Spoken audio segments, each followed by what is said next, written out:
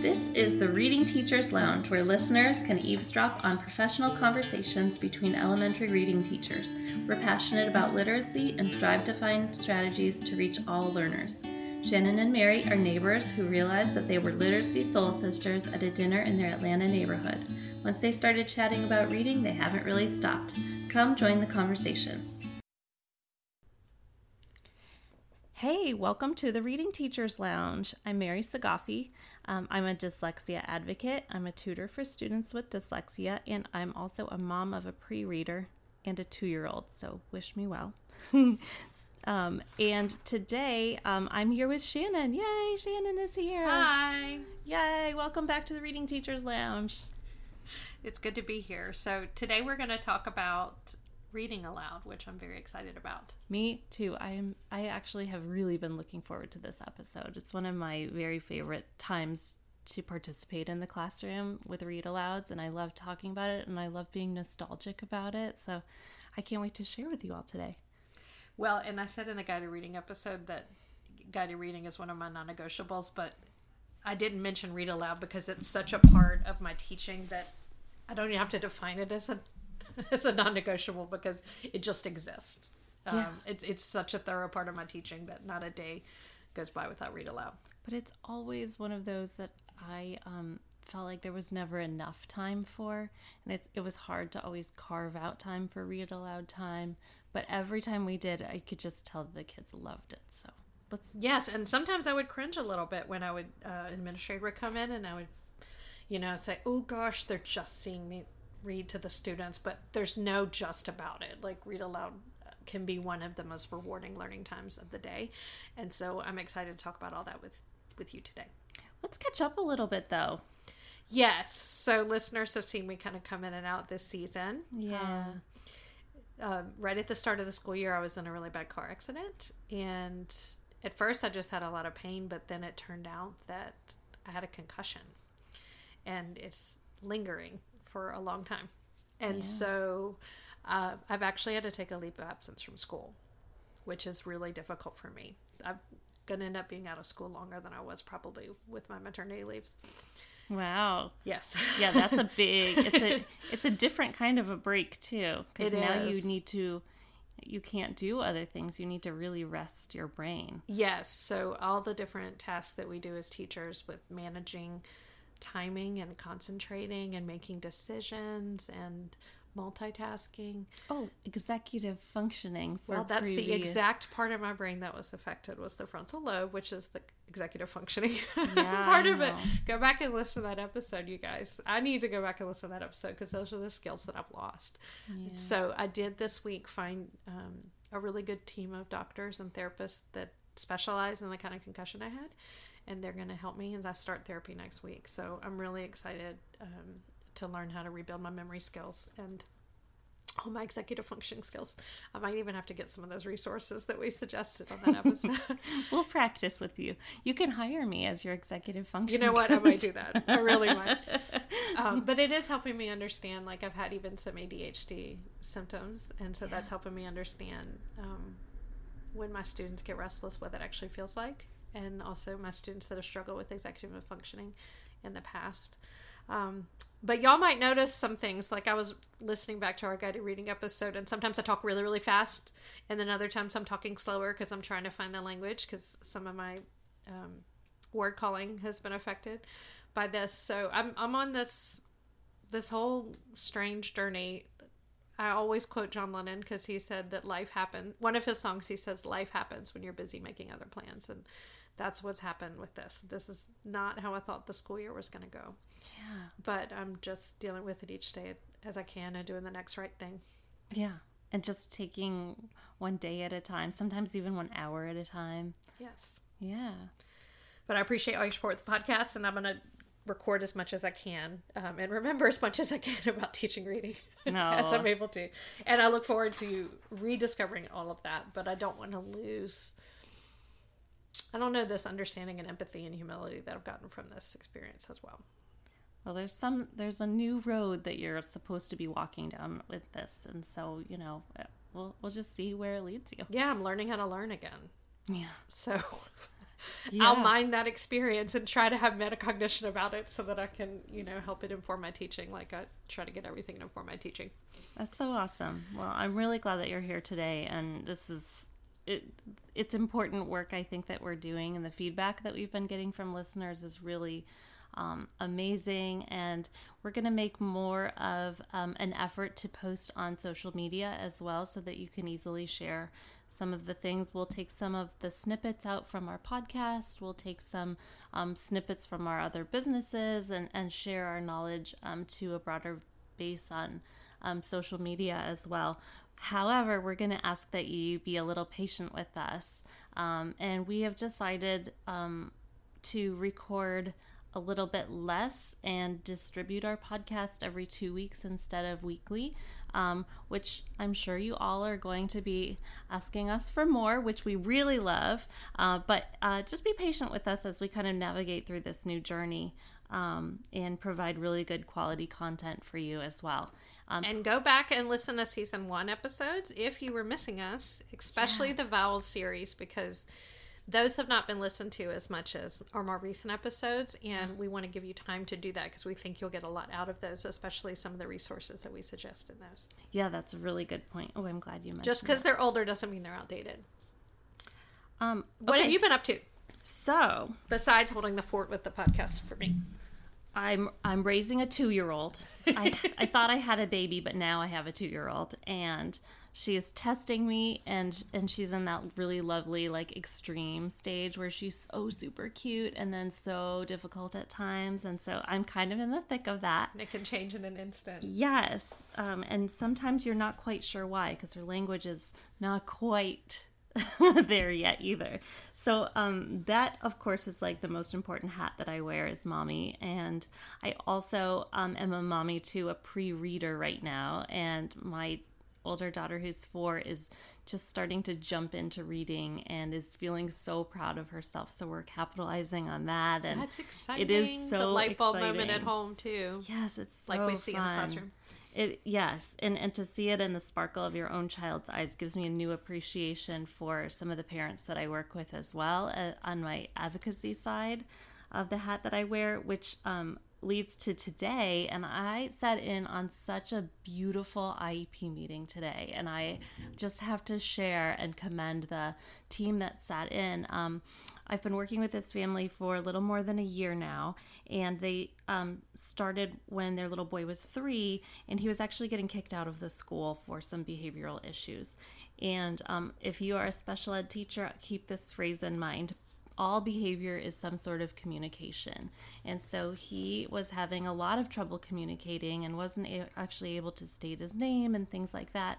But he has come such a long way just since the beginning of this school year. Last year was a totally different time period. I shed a lot of tears with the poor parents. They were just really so frustrated. But today's meeting was so beautiful. There were tears shed by everyone sitting at the table because they're so proud of the progress that he's made. That is amazing. I don't know if I've ever sit in an IEP meeting. Oh, that felt like that.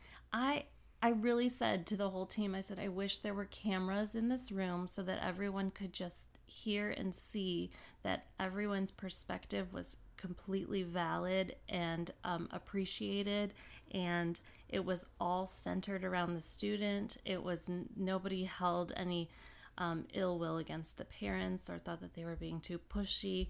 When you have an advocate in a meeting, I am not always the person that people want to see at all, and so they kind of see me coming, and it's kind of like, oh, put your big guard up. What is she going to question us on? What are we doing that they're going to call us out on?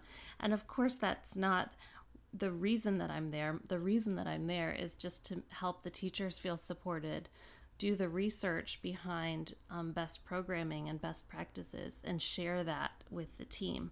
But that's not always the way that it sounds and turns out. Anyway, it was just, it was so lovely and beautiful. And then I have to piggyback because another amazing success was that I was across the street, and my neighbor had referred me to another client, and they were across the street playing, and they said, "Hey, can you come over? I want to tell you our great news." And this little boy is in kindergarten at a private school, and he is just thriving and wakes up and can't wait to go to school every day. And he told me how he was sounding out words, and I love that. Oh man, January and October are my two like really big critical points. Something happens during those times. When you start to see the growth and things connecting. Yes, but also sometimes there's that disconnection point too, and that's when parents find out that things are not working out well, or the work kind of catches up with the kids and the bottom drops out. And so it's always kind of my busy time. So this time last year, I felt like I was really busy with families, coaching them up. And this year we're doing celebrations, and it's just, yay. I'm giving a clap to you, because you're not going to give yourself enough credit for helping the family get there. But I know it was a team effort, but it was definitely a team effort, and a lot of the credit goes to the parents for sure. And it's parents like the listeners that we have who are trying to educate themselves and understand this really complicated educational system that we have in our country, and also across the world, because we know it's not just in the U.S. that people struggle with dyslexia. And anyway, so that's what's been going on with me. It's awesome stuff that's going on with you. Thank you. Good stuff. All right, let's jump on into balanced literacy and read alouds today. Well, and this one is a good episode for parents and for teachers, because read aloud happens at home just as much as it happens at school. Right. So some of the things we're going to talk about today are memories of reading aloud. And that gives you some information about our background and like why we believe in it so much. And then talking about reading aloud in the classroom, and some of our favorite read aloud books, and also some teacher resources that are really good for helping us get the most out of our read aloud time. Right. And I'm going to share some more tips about how to support kids with dyslexia or struggling readers in your classroom, especially with read aloud. So you'll get some tips from me on that too. Okay, so with a balanced literacy program, one of the big components is modeling reading. And so that is the read aloud, and that's the teacher reading selections to students.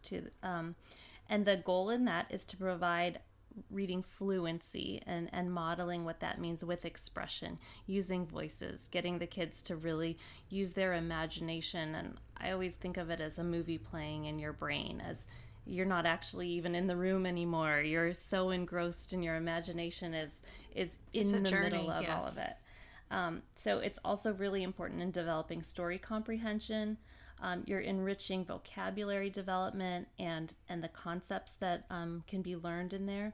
It provides an opportunity to hear sophisticated story syntax. So you may be reading a book that's about 3 levels higher than some of the children in the classroom would be reading typically. And so that more sophisticated syntax, making more complicated sentences and varying the sentence types. And especially for English language learners, that helps so much in them understanding.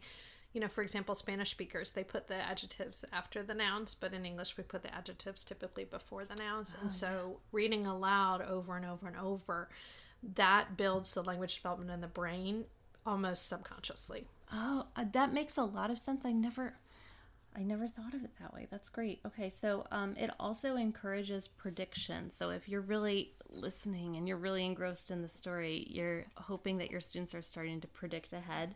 And it, of course, bottom line, most importantly, fosters the enthusiasm for reading. Yes, and so piggybacking off that with the prediction and enthusiasm, I always read chapter books to my classes, and I would build their stamina so that they could handle longer and longer periods. And by the time we were close to the end of the chapter book, they would groan when we got to the end because they wanted me to keep going, or but maybe we had to go to lunch or something. And when you hear that audible like class groan, like it's kind of the most beautiful sound. It is, because they don't want to be done and they want to hear the end of the story so badly. And then we're going to lunch and everybody's predicting, oh well, this might happen next, or what's going to happen here, and that's a really exciting time. Oh no, I love that. That's amazing. Oh, really cool. So you reading off that list of some of the benefits of read aloud, seeing it like that in a teacher book reminded me of sort of internalizing those things, because I remember teachers reading aloud to me. So I remember my kindergarten teacher, she called it the magic carpet. And I feel like in my mind, I thought it was like some sort of fancy, Arabian carpet or something. And we would gather on the magic carpet after lunch. And I don't even remember what she read to us, but I remember the magic carpet. Yeah. And I really did think it was magic when we would go on there. And then my 4th grade teacher read Island of the Blue Dolphins in 4th grade. And I love Island of the Blue Dolphins. It makes me laugh. Please continue the story. I'm sorry for interrupting. It was a really special book. Mary, we were laughing because she told me the other day that she reread it as an adult and it wasn't quite as magical as it was read to her as a child. So I might have to go back and read aloud that book. I mean, read it to myself again. I don't know if I really want to break the magic of that, because that is literally I remember 2 things from 4th grade.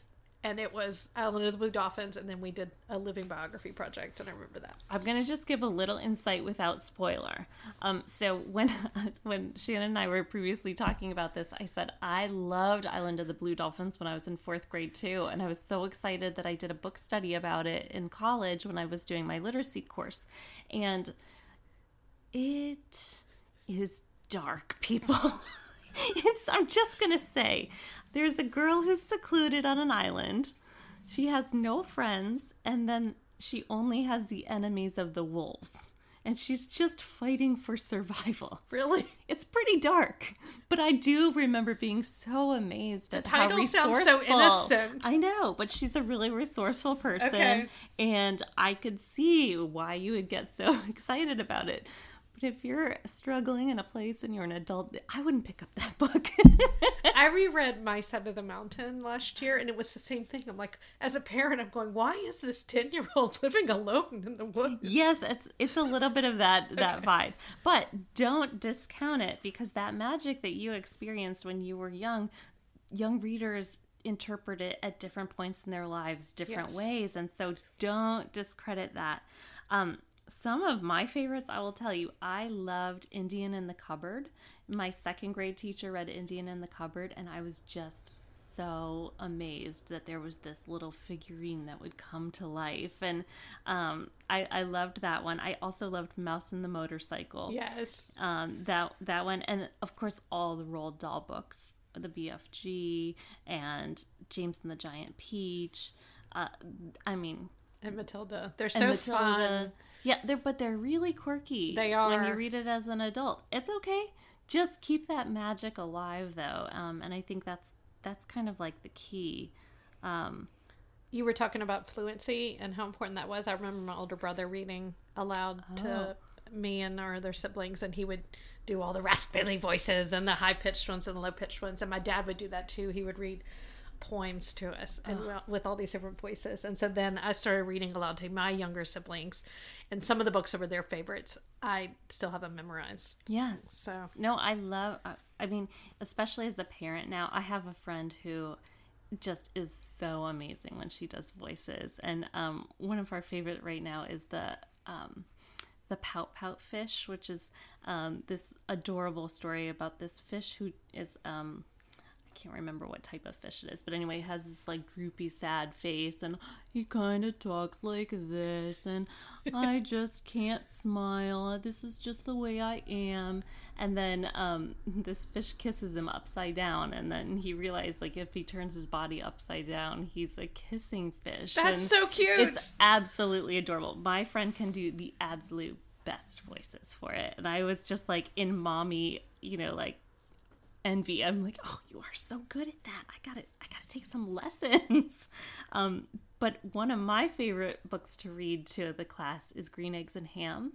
Yes. And I will read Green Eggs and Ham very fast. And the kids, when you change the speed of something, the kids just are in awe. And especially around the time of Dr. Seuss's birthday, I will really act it out, and I'll say, so do you think I can read it slow or fast? And the kids are, of course, fast, read it fast, and it's really fun. So, those are the performance tasks that you have as a teacher, and the kids they love it because I think that they get to know a silly side of you. Yeah. And you have to let them into that a little bit and let them experience childhood in that way. And I think that books are absolutely the best window into that. It's so fun, right? It's a way to play with language and everything too. Yes. And then I've noticed the students will mimic my read aloud voices when they read them to their classmates and things. Also, this is actually a confession, but I remember in 4th grade, I would get so into the character if somebody else was reading aloud, and I would, really change my facial gestures. And I have noticed there are many kids in the classroom as you're reading aloud who will kind of just act out what you're doing or change their facial expressions. If you're really gruff, they're imagining it, and it is absolutely comical. That's so awesome though, because sweet. that makes the reading become so real. It's such a good way to know that they're engaged with you. Well, we're talking about some memories that obviously we have still from childhood, either at home or at school, and students have the same thing because of Read Aloud. It really builds a sense of community, and it builds so many memories for students. Absolutely. And now a lot of my students, or my former students, are in their teens and 20s, and they'll contact me on Facebook and other social media accounts, and most of the times what they mention are the read alouds. That's what they remember from my classroom too. And a number of my favorite read aloud books have made into movies in the last 10 years. So the BFG by Roald Dahl was one that I always read, and my students were so excited when that movie came out. Oh yeah. And then The Giver. Yes. That was one of my favorite read alouds because it's so high level. Yes. But the students can understand it with the support. Yes, that's an excellent. Wrinkle in Time as well. Yep. And then Tuck Everlasting. Yes. And then all of the Kate DiCamillo books. But she's one of my favorite read aloud authors. I don't know her. So she did Because of Winn-Dixie. Oh, yes. And then she has made these really funny books. Your daughters would love them. The Mercy Watson stories with the pig. I didn't realize she was one in the same. See. Yes, I love Mercy And then Watson. Tale of Despero is amazing. Yes. It's a really good sort of fairy tale book. And then I also got into some fractured read aloud books. There was a book called Rump that I read as part of the students it was a reading ball book a few years ago, and I was the reading ball coach. And so I just ended up loving that book. And last year in 2nd grade, we had to teach fairy tales. Yeah. And so I read them Rump, which is a fractured fairy tale. And it's Rumpelstiltskin from the perspective of the boy, of Rump. And it is so good. And the class got so into it. And there's some sequels too, but we ended up not having enough time to read the other companion books. I love that. But I've had students, they message me when the book's about to come out on movie because they really remember it. And then one of my former students, the one who I went to her college graduation last year, she found a poetry collection that I had the students read. I had the students write when they were in my 3rd grade class. Yeah. And she'd written a little cinquain poem about being a 3rd grader in my class. And it said, Miss Betts, read aloud, love. And it was just so cute because that was the memory that she had and felt like she had to write about. And I was like, okay, I've been reading aloud since I started teaching. She was in my 4th class that I ever taught. So I absolutely love that. You can't really separate my teaching from reading aloud because it is 100% my favorite thing about every single teaching day. And I like that just in a moment's notice, if you have just 5 or 10 minutes, or if you're having, maybe your math lesson didn't go well or something. Okay, everybody, let's come to the carpet and we're going to read a book and we're going to all get calmer and we're going to all get better and we're going to be able to turn the day around. And that gathering on the carpet and building that community time, I totally agree. It can change the whole day. It's the absolute best way to reset your day with your whole class. Absolutely. Yes. So, but I will, even though it's reading and it's building that community, I put a lot of teaching into my read aloud time. And so I want to talk a little bit about how I do that. I will tell you, this is another confession time. And I think one of the really special things that you can do when you're reading aloud, you should always preview the books that you're going to be reading aloud. You don't want to get into something that's bad, but I do like to do a cold read so that I can kind of model my comprehension questioning as I kind of go through, like, oh wow, I wonder what's going to happen. Can anybody remember what happened, and when you can kind of see a prediction coming, I think that that's a really good well, way. like, okay, you just recommended the Pout Pout Fish. Yes. So I haven't read that book. So I'm already planning when I get back to my kindergarten class, I will read that book. Yeah. I like doing cold read alouds too, because I think it's really authentic modeling, because I'm paying attention to what my brain's doing and I'm getting excited about the end of the book, or, you know, wondering what's going to happen next. So you've already vetted that book for me, so I know it's an okay book to read. I know it's appropriate for the students. I'm not going to get to something that I would regret picking up. So I probably won't preview that book. Yeah. I'll just get it from the class library or the local library, and I'll read it, and I'll model exactly authentic reading thinking as I'm discovering the book for the first time. Yes. No, I think that is so important.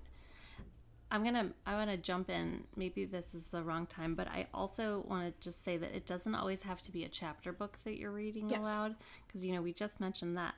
I have a series that I actually really love, and it's Bill Peet books. And he's written, there's one called The Wump World, which made me think of when you were saying rump. He wrote Capybara. Oh no, Cappy Boppy is the name of it. He's got a slew of books, but I really, really love. It's got varied syntax.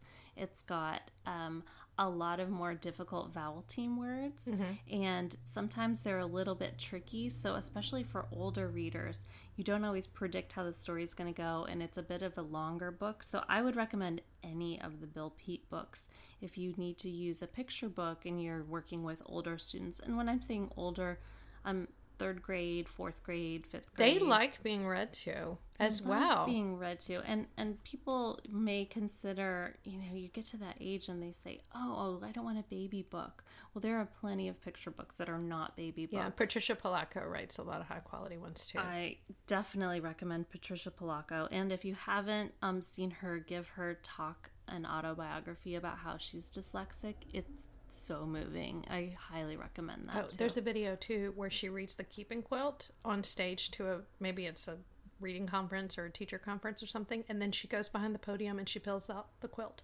Oh. The actual quilt with the clothes from her great grandmother and things like that, and like, oh my god, so it was amazing. So I was going to mention higher quality shorter books too. In one of our listener questions episodes, I was mentioning Strategies That Work in that book. And in that book, they recommend a lot of very high quality short trade books. So there's one called See the Ocean. And it requires the students to really think deeply by the end of the book, because the girl in it is blind, and so she can't see the ocean. But it takes them till the end of the book and all the clues that the author leaves for the readers to infer that's what the title means. And there's another book in there called Tight Times, and same thing. It's about a student who's going through tight times, but a lot of students haven't heard of that phrase before. Right. And so they're kind of, usually I will do that book with a lot of post-it notes, and we'll either ask questions or we'll make inferences or we'll visualize. It's whatever kind of strategy I'm working on for the time. Yeah. That book is really adaptable to a lot of different ones, but you have to lead them to infer what Tight Times is, because the author never explains it in the book, but the author leaves a breadcrumbs of trails for the readers to understand. Cool. And then a lot of the Lucy Calkins units have high quality read alouds that they'll recommend using as mentor text to study author's craft. Right. Oh, I think I know which one you're talking about too, because I feel like she uses Owl Moon a lot. Yes. So, yeah. And it's a good book. And it the language that the author used really brings you to this still, snowy winter evening, with it's the very father. Descriptive, true. Yeah. So that book sets a mood, and it can really show stuff to students about quality writing. And speaking of mentor text, there's some really good books about how to use books to help students become better readers as well as better writers. And sometimes you can do the same read aloud. I would do it sometimes in Reader's Workshop and Writer's Workshop. Yeah. And we would really study. And each time we would read the book, we would get something different out of it.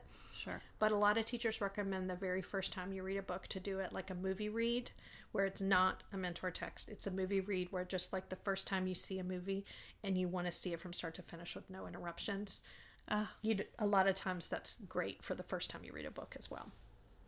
Well, this also piggybacks on best practices of how to work with kids with dyslexia. So if decoding is going to be a long-term difficulty for a student, you want to make sure that you can kind of take a release of some of that pressure off. And so making sure that kids have access to good fluency, to being able to listen to a really proficient reader with really good pronunciation of complex vocabulary words and things like that, making sure that they have access to an audio book or an audio file, so that they don't have to put forth all of the effort. Because just as your regular ed students benefit from this read aloud, so do your students with dyslexia. It doesn't mean that you don't put in the supports and teach the skills for decoding, but just remember all of these really amazing practices that the kids are learning.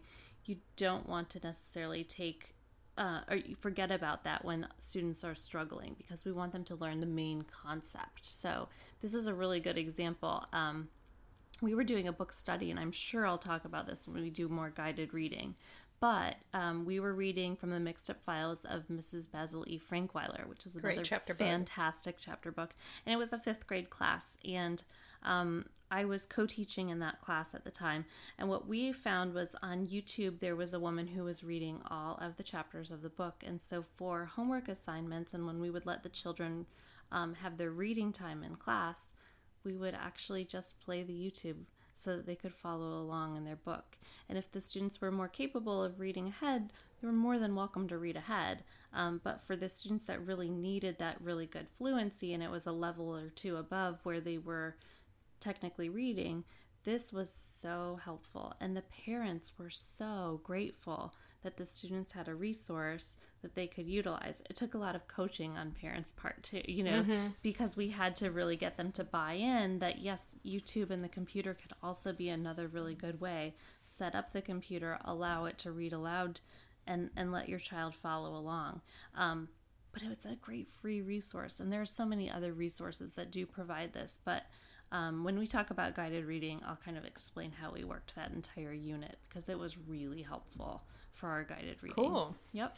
Well, I mentioned strategies that work, and what I'll do is weave whatever strategy we're working on in comprehension into my read aloud time. Mm-hmm. I also like the Target book by Jennifer Cervallo that has all the reading strategies, and I'll sometimes choose one of those to work on for read aloud. So last year, the year before last, she has a strategy called Uh-Oh, Phew.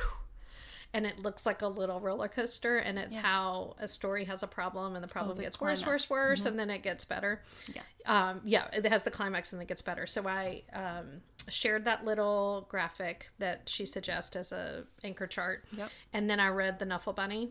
Oh, because that's a really short book that has that. I love The Nuffle Bunny so much. And it has an moment. And then I remembered that there was a really great YouTube video called by Scratch Garden called Plot Mountain, and it's about that too, and how the rising action, and then there's that climax, and everything gets worse before it gets better. And so that we kept pulling that in actually all year after those lessons, because when I was reading Rump, there were a lot of things and that kind of got worse, and the kids were like, oh, I bet this is that worst part. And I'm like, I don't know. Look, there's 2/3 of the book left, or there's 1/4 of the book left, or, it's really going to be the climax when it really is the worst moment before they have the big battle or whatever. Right. And then everything will get resolved. And then there'll be a little bit more at the end, and then the story ends. And so those moments of discussing reading strategies that we had as short read alouds, and then kept weaving them into longer read alouds experiences. And then I would talk about that with students at the guide reading table, and I would talk about it with them when they were doing independent reading and reading conferences. And that helps us. That all is part of the gradual release of responsibility, where I'm not just going to teach those students that skill one time. I'm going to model it. I'm going to keep guiding them through it. And eventually it's not a one and done thing. You know, we talked about Plot Mountain all year. Right. And then we wove it into Writers Workshop too, because when they were writing their narratives, they had to write Plot Mountain. Of course. And they had to think about how they were going to introduce the problem and then how they were going to make the problem a little bit worse until it was the climax and then the problem was solved in their story. I often think too, I mean, not only is it a really amazing piece to teach the components of reading, but it also teaches so many social skills and so many historical points. It also teaches, you know, I would find that I may talk about characters a little bit more and say, well, how do you think, you know, the character that we're talking about would relate to this problem? And, you know, if it's a character from the read aloud, or... You would imagine like they were in your class with you as a person. Yes. And I think that's a really great way, because everybody already feels very involved as a class with the characters because they're part of the magic of the read aloud. So I think that that's really great. And then that's also a great way to bring it and tie it into your writing as well. I would do that. I would bring the students... I really love these books called the Shopaholic series by Sophie Kinsella. They're really silly chick-lit, but the character Becky Bloomwood is hilarious, and she's a shopaholic, and she keeps making the same mistakes over and over, but she means well, and she feels so real to me. I'm smiling when I'm talking about her because she feels like a friend. And so I'll bring those books in anytime a new one is released, and I'll show the kids, you know, well, I stayed up all weekend, you know, reading this book. I'm so excited it came in. And I would have students say, oh, remember that shopaholic girl? They would talk to her about me. I love that. I mean, they would talk about her with me. And even I think one time I read like a page aloud from that book that was a really funny page just to make them laugh about Becky too. And show them that you're reading books. And that the author made this, you know, two-dimensional character become so real. And then I would tell them one time I was reading Jurassic Park, the book, and I was stayed up all night reading it, and I was so terrified that like I went to the bathroom in the middle of the night and I was looking for velociraptors in the hallway and in the bathroom, but the book felt so real and I felt like I was there. And I think that that's what the students experience when they get into those longer chapter books with us too. They feel like they're in the setting. That my students when we read Rump definitely felt that way. When we read The Tale of Despero, they felt that way. When we talk about characters, my daughter has been really excited about Tales of a Fourth Grade Nothing, and she thinks Fudge is the funniest character because he is. And so we love Fudge, and she goes, oh, remember when there was the problem with the turtle and they had to get the dog? And we'll just giggle like little kids about it. It's so funny. And so another like really great, you know, how do you connect with kids? One, through humor, and books totally lead to that. And they do. They lead to conversations. Because my son, when we got our dog last year, he loves making cases for things, and he gets a point or an opinion, and then he gives lots of reasons to support it. And so he's like, Mom, our dog is just like Winn-Dixie, and this is why. And the dog in the book did this, and our dog does this. And it was just a conversation we had driving around in the car. Love that. So we really believe in doing shorter books and using them as read alouds for mentor text and, you know, reading experiences with the class, but then also exposing the students to chapter books as well. Yeah. One book that I love that I discovered pretty early in my career is a book by Frankie Siberson and Karen somebody. She had a co-author, but I always remember Frankie's name for some reason. But it's called Beyond Leveled Books, Supporting Early and Transitional Readers. And it's a teacher support book about how to get students from picture books to chapter books. Oh. And in that book, she makes a case for really explicitly showing students all the supports that are built into early chapter books, like the My Side of the Mountain book I was talking to you about. That's actually a pretty high reading level book. But in the front of the book, there's a setting map. And I remember in 5th grade when I read that book, I kept going back to that setting map over and over and over, trying to see where the character was. Yes. And a lot of early, the Geronimo Stilton books have They're early chapter books, and they have like the cast of characters in the front, and the American Girl books had that too. I would always flip back to the... Oh, we're right in the thick of, we're on the cusp of American Girl books right now. And I loved looking at Samantha's Family. I know, right? Exactly. Yes. And so, even though that book, Beyond Level Books, isn't really about reading aloud, I used it to inform a lot of my read alouds because I would do those strategies when I was reading the books.